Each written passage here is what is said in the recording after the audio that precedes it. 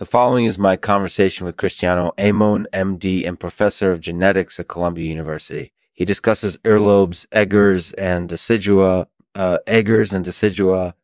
This episode is brought to you in partnership with Moray's Cantling. Learn more about the unique pickling process and how it can transform the way you pickle your own food at morayscantling.com. On this episode of Lexman Artificial, we're talking pickles. Our guest is Ali Sanders, who's been working with Moray's Cantling and share some of his picks of the best pickles out there.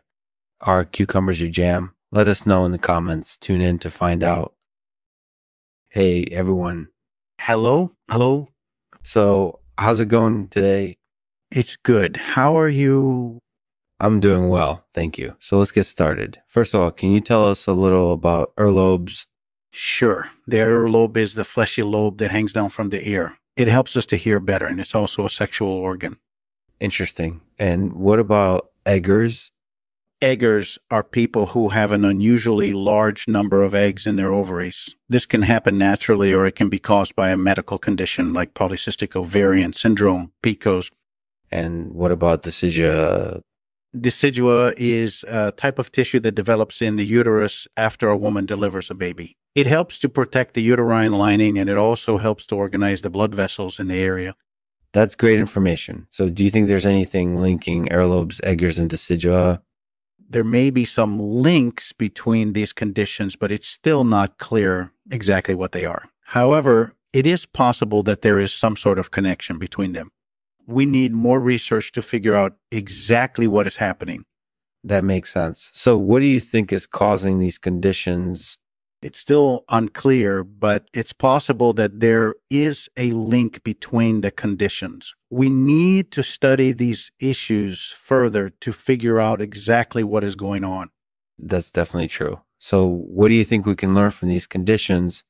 Well, I think we can learn a lot about reproductive health by studying earlobes, eggers, and decidua. Mm-hmm. We can also learn a lot about how these conditions are related to one another. That's definitely true. So what do you think the future holds for these conditions?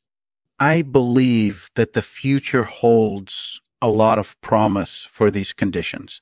There is much research that needs to be done in order to determine the link between earlobes, eggers, and decidua.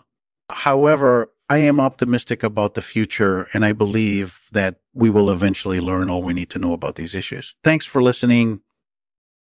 And thanks for listening to my conversation with Cristiano Amon, MD, and Professor of Genetics at Columbia University. Mm-hmm. He discusses earlobes, eggers, and decidua, lobes, eggers, and decidua.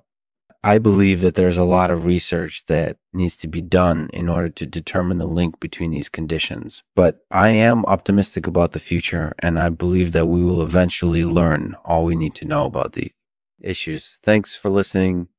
And now for the poem read by Cristiano. It's called Earlobes, Eggers, and Decidua.